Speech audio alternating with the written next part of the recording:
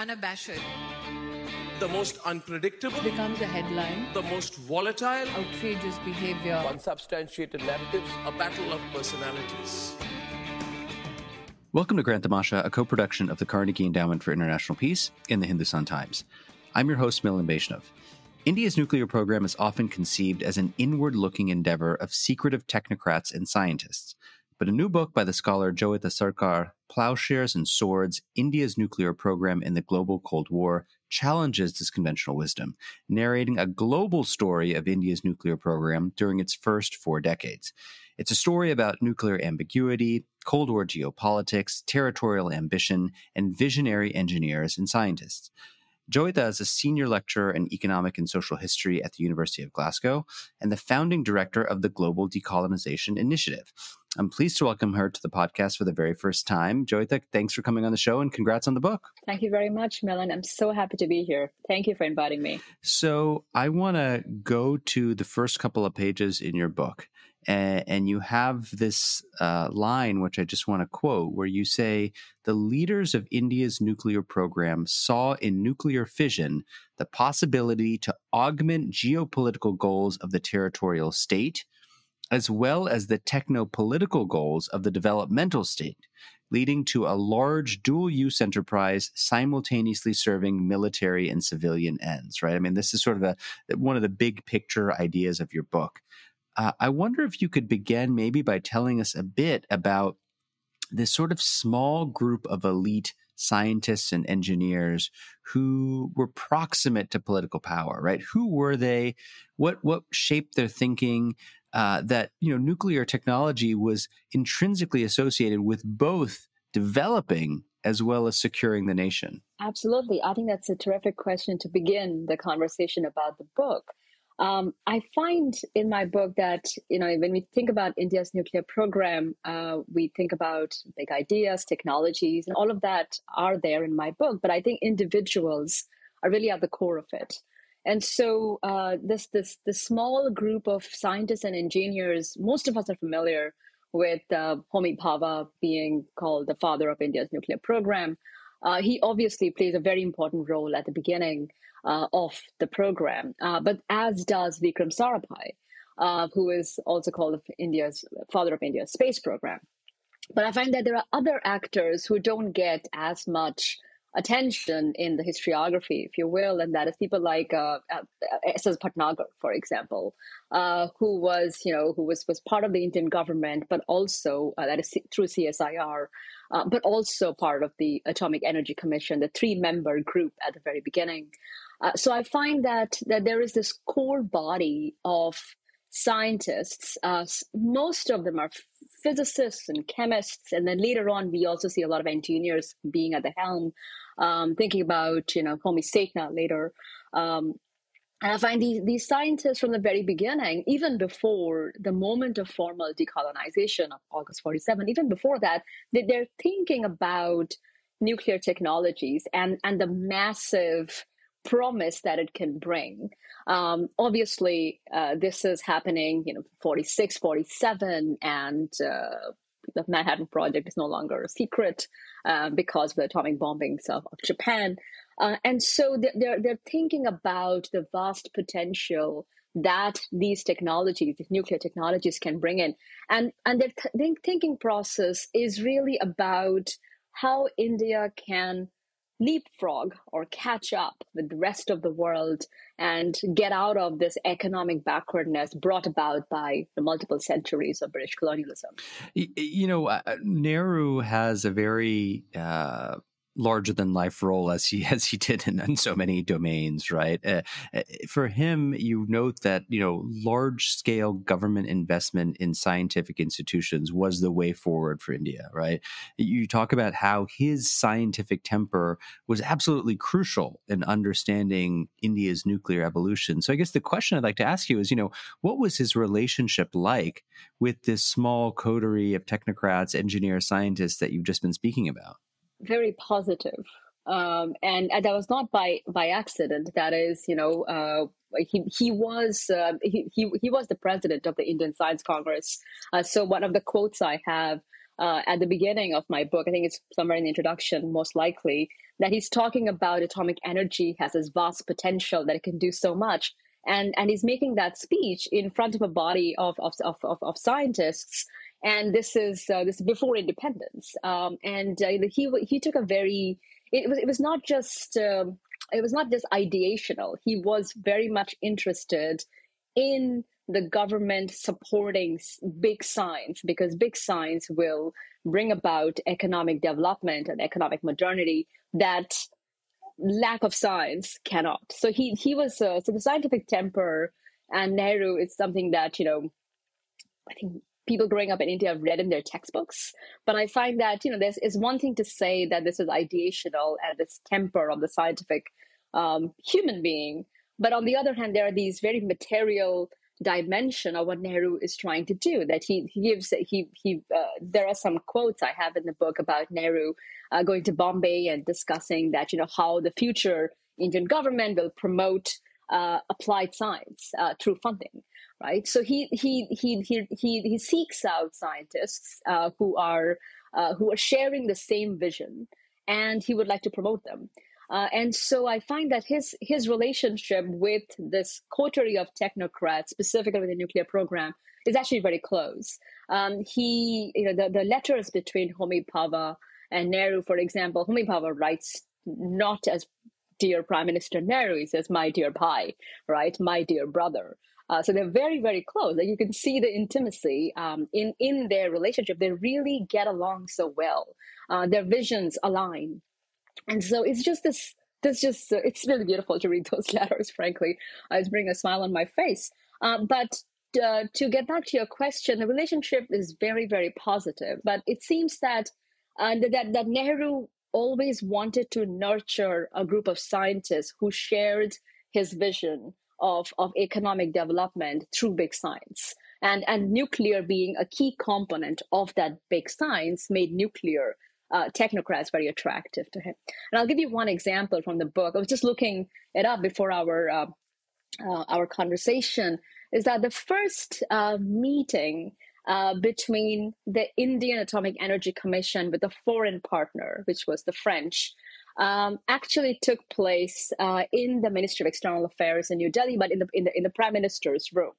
And as far as and it was just, there was Nehru present, there was Homi Bhabha, K.S. Krishnan, S.S. Bhatnagar, and then Frédéric Joliot-Curie, who was representing the French Atomic Energy Commission. And it did lead to the first foreign partnership. And so all of this to say that very positive. I think I'm just giving more evidence, but essentially saying the same thing, that it was a very positive relationship, but not by accident, but by design, because this was what Nehru wanted to do. There are these sort of two strands or two themes that run throughout the book, right? Which is about building the nuclear program, securing India's kind of territorial sovereignty, right? And you stop and think about, the nuclear program. Obviously, it has civilian uses, but at the end of the day, it is, the most destructive kind of weapon, that man has invented. You write that, at the heart of the Indian nation state, there's a myth. There's a myth of a peaceful country that's built on the sort of Gandhian tradition of nonviolence. And you write that, look, this myth ignores the territorial character of the Indian nation state and the intrinsic violence that sort of, makes territoriality real, right? And what I found interesting in your book is that you said, look, this myth has been perpetuated generation by generation, and it's actually had a real impact on today's political narrative in India. I wonder if you could just help us kind of understand, what is the impact of this myth or the perpetuation of this myth? Yeah. When I was writing that part of the book about this myth of peaceful India, what I was really thinking about is that, in the late 1990s, early 2000s, there was this big debate within international relations in Washington, I think in the United States and also in India, about whether India had strategic culture or not. And then some of us remember that, having had to read that in college. And then there was this understanding that, yes, India has a strategic culture, but it is essentially Nehruvian. It's not really, it doesn't have characteristics of realpolitik.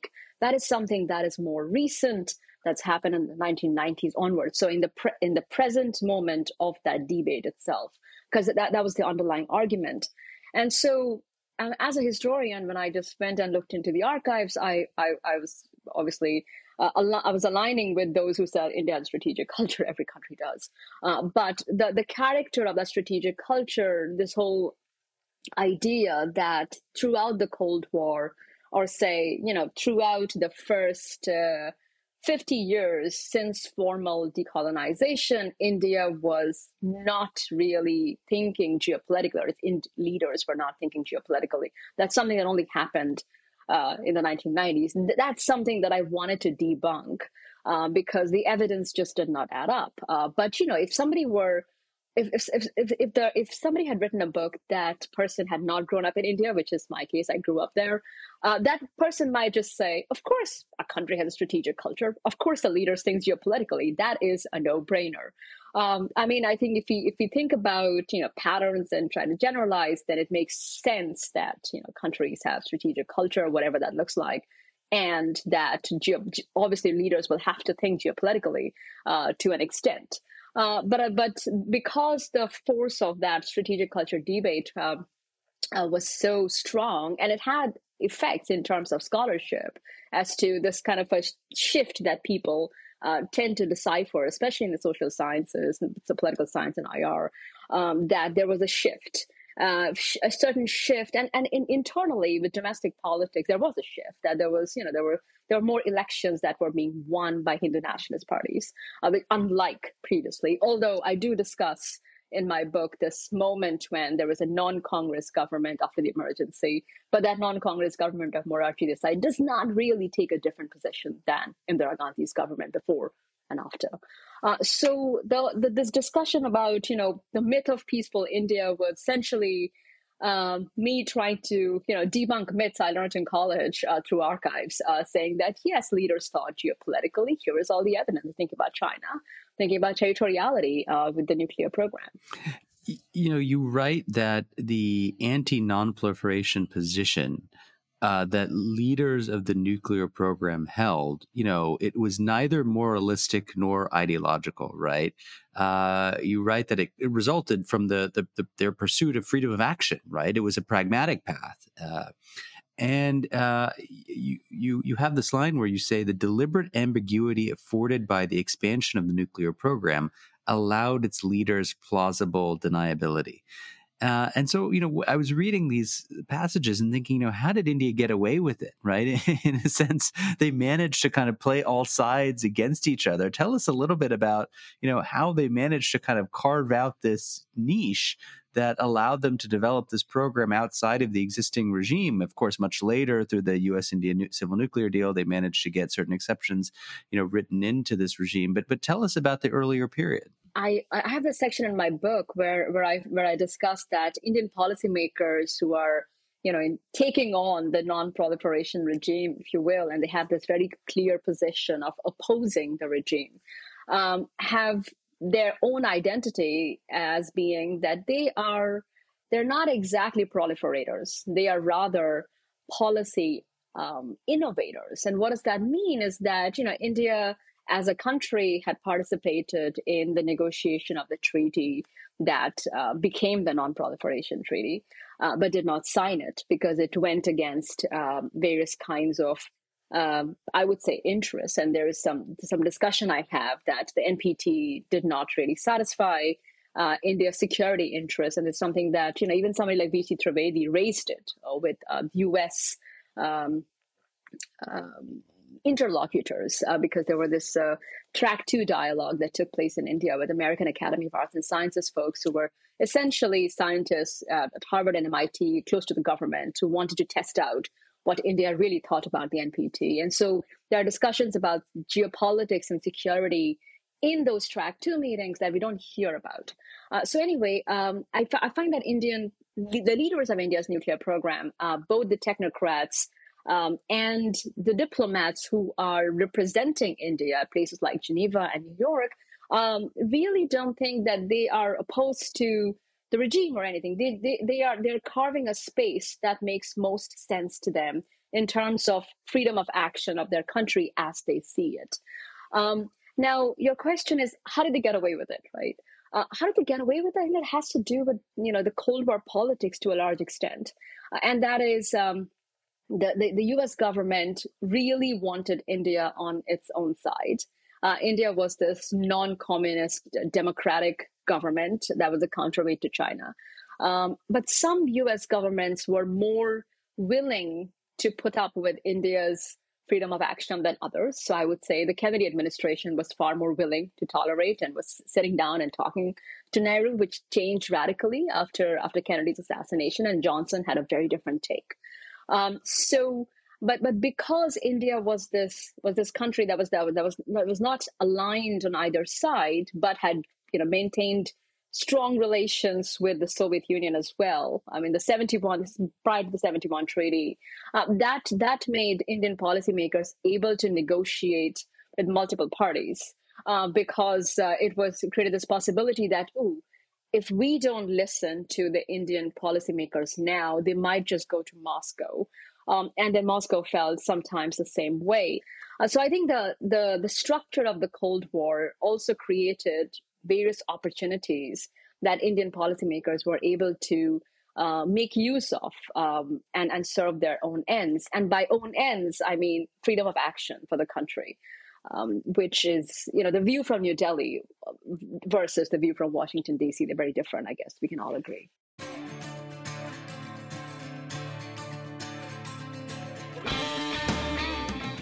Hey, Grant the Masha listeners. Thanks for listening to the podcast. Putting this show together each week is a labor of love, but it takes a lot of work to put out a great show every week. If you'd like to support the work we do at Grant the Masha, please visit ceip.org/donate. Don't forget to subscribe to us on Apple Podcasts, Google Podcasts, Spotify, or on your favorite podcasting platform, so you'll be the first to know when a new episode rolls out.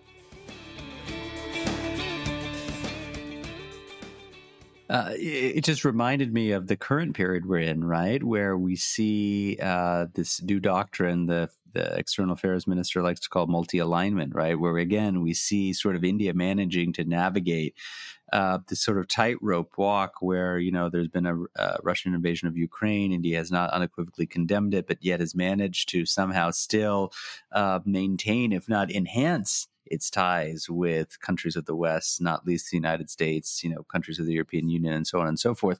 I want to ask you about one of those countries, which is France, right? And France looms very large in your story. It was a very early partner for India in pursuing its nuclear endeavors, right? And there was a sense that, look, in the context of U.S.-led kind of controls and censorship and nuclear issues, the French sensed an opening to really work with their counterparts in India, right? And as an American, what I found so interesting is that you see the United States repeatedly kind of getting in its own way in a manner that hindered the full blossoming of closer U.S.-India ties, right? So U.S. export controls, they hampered tech transfer, that opened the door for France. The U.S. insisted on conditionality. It wanted to trade access to atomic earths for food aid, later backed down from that. But U.S. imports of rare earths were slow walked, right? And only expedited once the United States learned that China was receiving materials from India, right? So a series of sort of circumstances that show that the U.S., struggled to kind of get out of its own shadow. Tell us a little bit about the factors that explain, I don't know if you want to call it hesitancy or concern, but these were concerns that the French were not burdened with. Yeah. So I think the question is, what was happening in the United States? Why weren't U.S. policymakers just getting it? And I think, there are a host of factors, and the host of factors can explain, I think, U.S. foreign policy towards countries that are in between, like India, that are not directly an ally, and so there more negotiations need to be done, within the Congress, for example, and that's something that I saw very clearly. The food aid, right? The executive was not really opposed to providing food aid to India. That's the Truman administration. And then the Congress backed just would not back it because India has sitting on strategic materials that should be belonging to the United States under its Stockpiling Act, but it's not. And it has a famine, and it's still it's basically the position is, why is India so poor and so proud at the same time, right? And this, I'm talking about the 1950s. I mean, this is the kind of that I think I have probably at least one Herblock cartoon in the book where it shows that India is famine struck, and then the U.S. Congress is saying that there's nothing for free. You really need to make up your mind. So I think the issue with the U.S. Congress is something that certainly had an effect in terms of early U.S. foreign policy towards India, like in the early Cold War era. And so the Atomic Earth specifically gets quote unquote resolved when the Eisenhower administration says we are just going to deal with it secretively with this one-on-one meetings that William Pauly is going to have, who had Second World War experience in Asia, both China and India. So he was, building these planes, the Flying Tigers. And so William Pauly was somebody who Indian policymakers already were familiar with. And so they had these negotiations, and it was sort of resolved in a way that India will not send any more thorium nitrate to the PRC. So I think the problem within the United States is that the U.S. Congress is definitely going to be always unwilling to help a country that is not a clear ally. And that will always lead to these negotiations. And sometimes the U.S. government will find they just have to shoot themselves in the foot because it's so complicated to get stuff done. I mean, you live in D.C. I mean, this is Beltway talk. Like, what am I even saying this? But I see the evidence in the archives in the 1950s very clearly. The other is that I find, as we get closer to the 60s and 70s, U.S. policymakers are very aware that India has good reasons to develop nuclear weapons because of nuclear weapons development by China.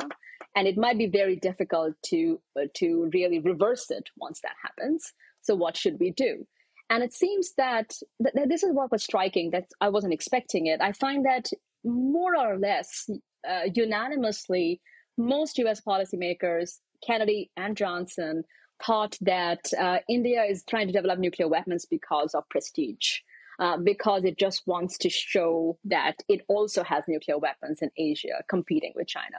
The whole geopolitical anxieties of Indian policymakers, which are quite valid because this is, in the 60s, so there has been a war with China already.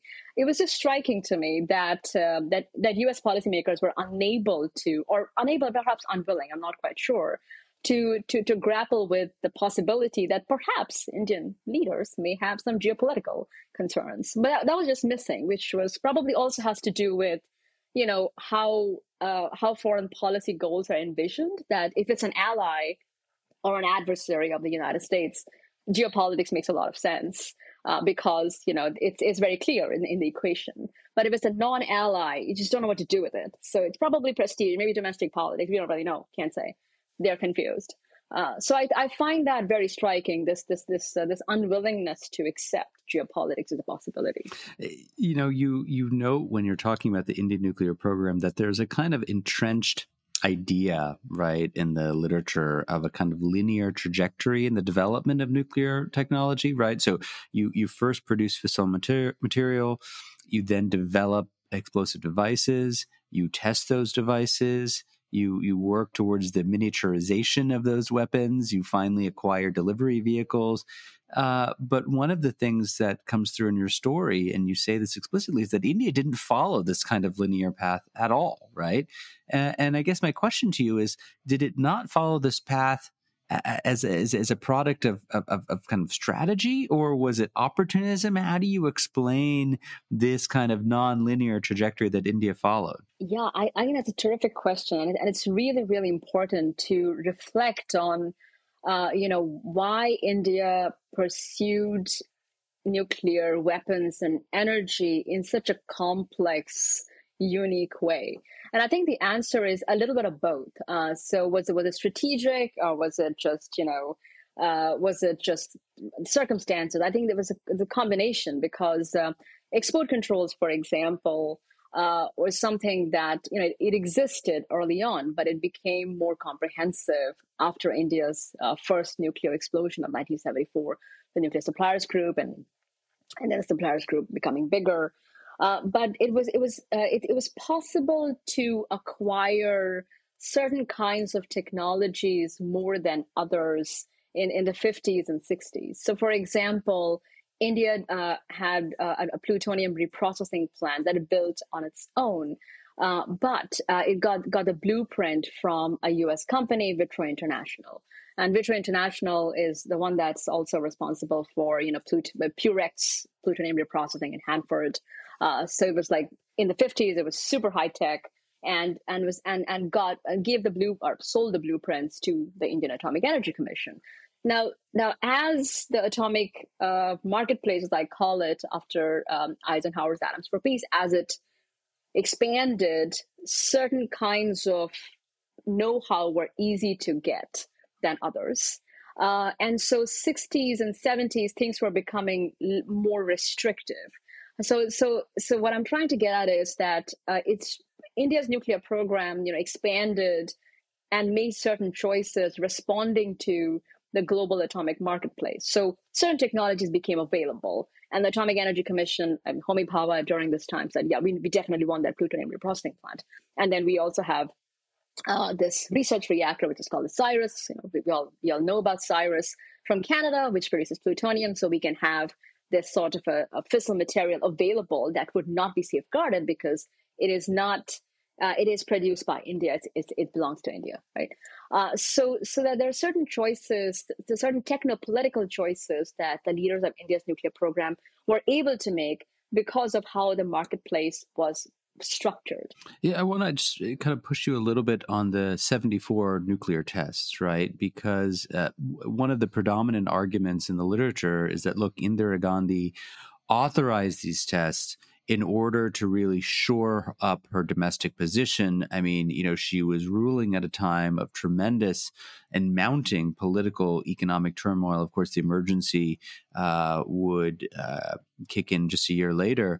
You note that the real story, though, once you scratch the surface, is far more complex, right? So my question to you is, if not straight up domestic politics, what was it that was driving Mrs. Gandhi to okay test at this particular juncture in time? Yeah, I discuss in the book that the war of 1971 is really important. And I spent a chapter discussing it. And some people have asked me, like, why did I spend so much time discussing the war? Because I'm very interested. I was very interested in showing to my readers that how this war, which ended in India's military victory and was rather a short war of 13 days, actually was also the reason where Indian leaders, especially the Gandhi government, felt that its borders were not really secure. And it was also the decision to keep the war quite short and constrained to make sure it doesn't really spill over in rather unstable parts of India, whether it's India's northeast or whether it's in an Naxalite West Bengal. And so her decision to conduct the nuclear tests were in 1972, when one would imagine, and I think this has come up in the literature, the early literature on India's nuclear explosion of 74, that, why did she have to do the test? There was already a war that India won. Pakistan lost territory with the creation of Bangladesh. This is a good position to be in. Well, outcome-wise, yes, but the processes were such that it only exacerbated tension. And what would happen? What would have happened if the war had gone on? And there were so many threads of that conflict that were still underway. It was just, the war was rather ended abruptly. It was a military victory, and that was it. But it was also civil war within that area. So I find that, and that's why the technopolitics and territoriality come together for me in terms of the after effects of the war. And so I find that her decision to conduct the nuclear explosion was not essentially domestic politics. It just does look like that, right? Because if we follow her trajectory, within India, we find that, throughout the 70s, or I would say like late 60s, 70s, she had been consolidating power increasingly. She has been reducing powers of, say, the privy purses of the princess, and anybody who challenged her power, was basically had to face some form of legal consequences, because she was very good at mobilizing law to take care of her adversary. So I think domestic politics is an attractive explanation. That's why it's so also quite prominent. Makes a lot of sense.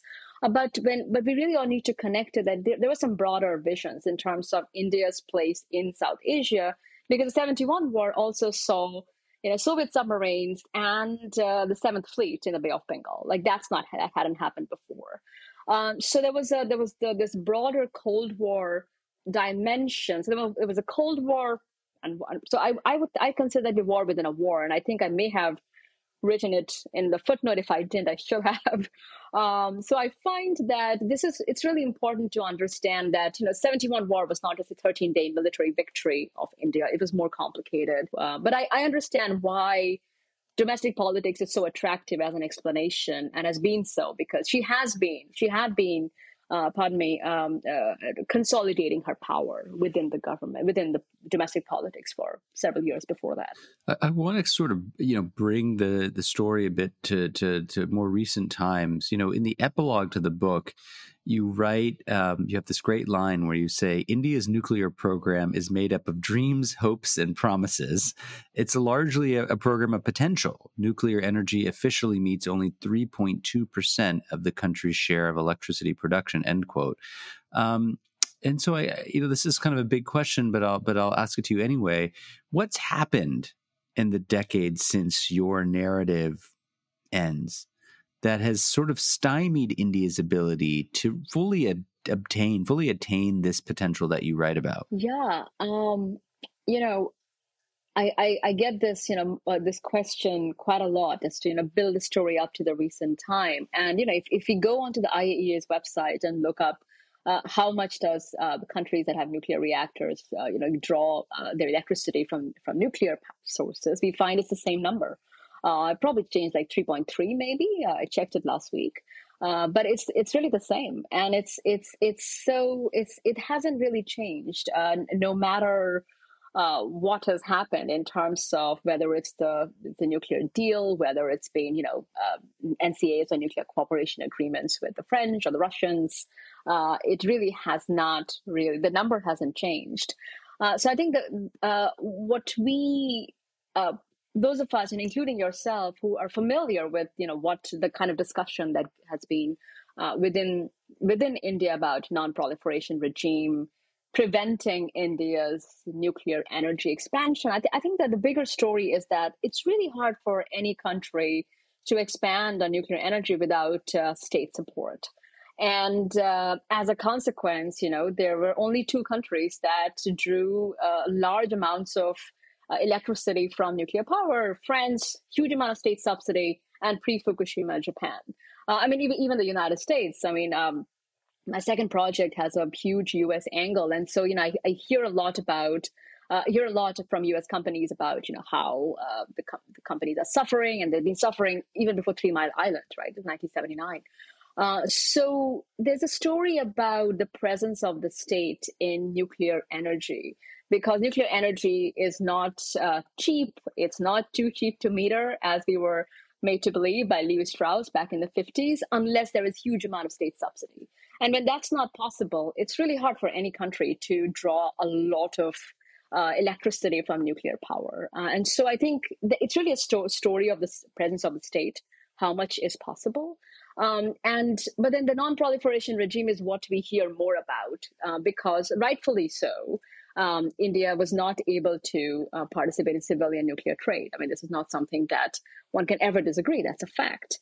But if India were able to, I think, and in terms of numbers, it would still not change anytime soon, because of there needs to be adequate state support. And not adequate, more than adequate. It needs a lot of money. Big signs, right? So I think that's what's going on. That's my position on nuclear energy and India. Indian policymakers were given the option to join the nuclear suppliers group, which I discuss in the book, in the 70s. But rightfully so, Indian leaders felt that this was the nuclear NSG membership was going to be non-proliferation from the back door. And this is a quote that I have from the archives and the National Archives of India. So I think I think there is more to be said about non-proliferation regime and India's freedom of action, as opposed to non-proliferation regime and 3.2% of electricity. That be my take. So, Joyita, I want to kind of bring this conversation to a close by asking you a little bit about the research process, right? In the very end of the book, you say, freedom of action of the leaders of India's nuclear program. Freedom that they enjoyed has transformed it into an anti-dissent machine, is the phrase you use. In other words, the culture that's developed around the nuclear program, it rejects oversight. It's allergic to oversight. It's perpetually suspicious of independent inquiries, of people asking tough questions, right? In your own experience, how has this impacted the scholarship of India's nuclear affairs? Yeah, I think it's an excellent question to wrap up our conversation with, because we can discuss a few things that will help future scholarship. I think one of the chief outcomes is that the fact that we tend to think more about the 5 nuclear tests of 1998 more than the 74 tests is basically an example where whatever the leaders of India's nuclear program wanted us to believe, we did it, right? Because that was a peaceful nuclear explosion of 74. That's the official position. And 1998 is India went nuclear. And this is 2023. This is going to be 25 years of 1998 tests, and we're never going to hear about 74 in any of those conversations. If they do, I'll be delighted. So I think one of the effects is that it's that India is this indignant actor, rightful indignant actor, and the non-proliferation is unfair. And India did something peaceful, and then it went nuclear. So all of that basically, coming back to the original conversation about strategic culture debate and considering the Cold War era to be Nehruvian equated with non-realpolitik. So all of that we see in the literature. I mean, any social science book we pick up on India's nuclear program basically says that it's 1998 test, nuclear weapon test.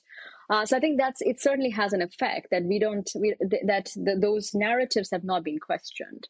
But with that said, I think there is quite a lot of opportunity because of the archives, and I think that's where my first degree was in political science, and so I really drank a lot of the Kool-Aid myself. Because that's what my textbook said and what my professor said. And then the archives it just opened my mind. So I think because of the presence of the archives, now students and scholars can just go and draw their own conclusions. And I think that's something that I found very helpful. The reason I traveled so much for the book, I think there are a lot of archives. It also took me a while to finish writing as a consequence, is because I felt when I was doing interviews, I was hearing the same narratives repeated to me over and over again. Whether it was in Mumbai, whether it was in New Delhi, it was the same thing. And I felt that I was learning absolutely nothing in the interview. So you don't see a lot of interviews in my book, and deliberately so I just scrapped them. I didn't use them. I just went and did a lot of archives connecting the U.S. ones to the French ones with the fortunately the Delhi ones too. So I was really able to triangulate data, which I never imagined, 12, 15 years ago, I was able to do. So I think archives is something that future scholars should really double down on and challenge the narratives with evidence.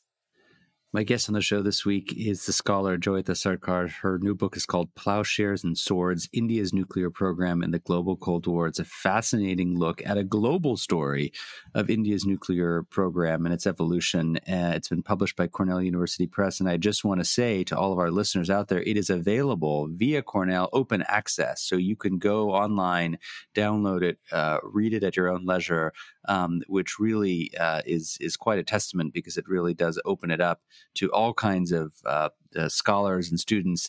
Thank you so much for taking the time, and congrats on the book. It's been a pleasure to have this conversation with you. Thank you so much.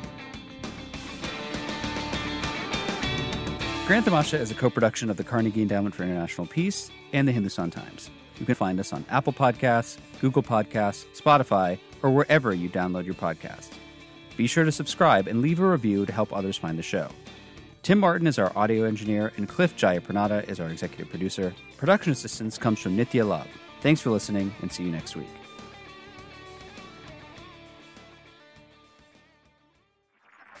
This was a Hindustan Times production brought to you by HT Smartcast. HT Smartcast.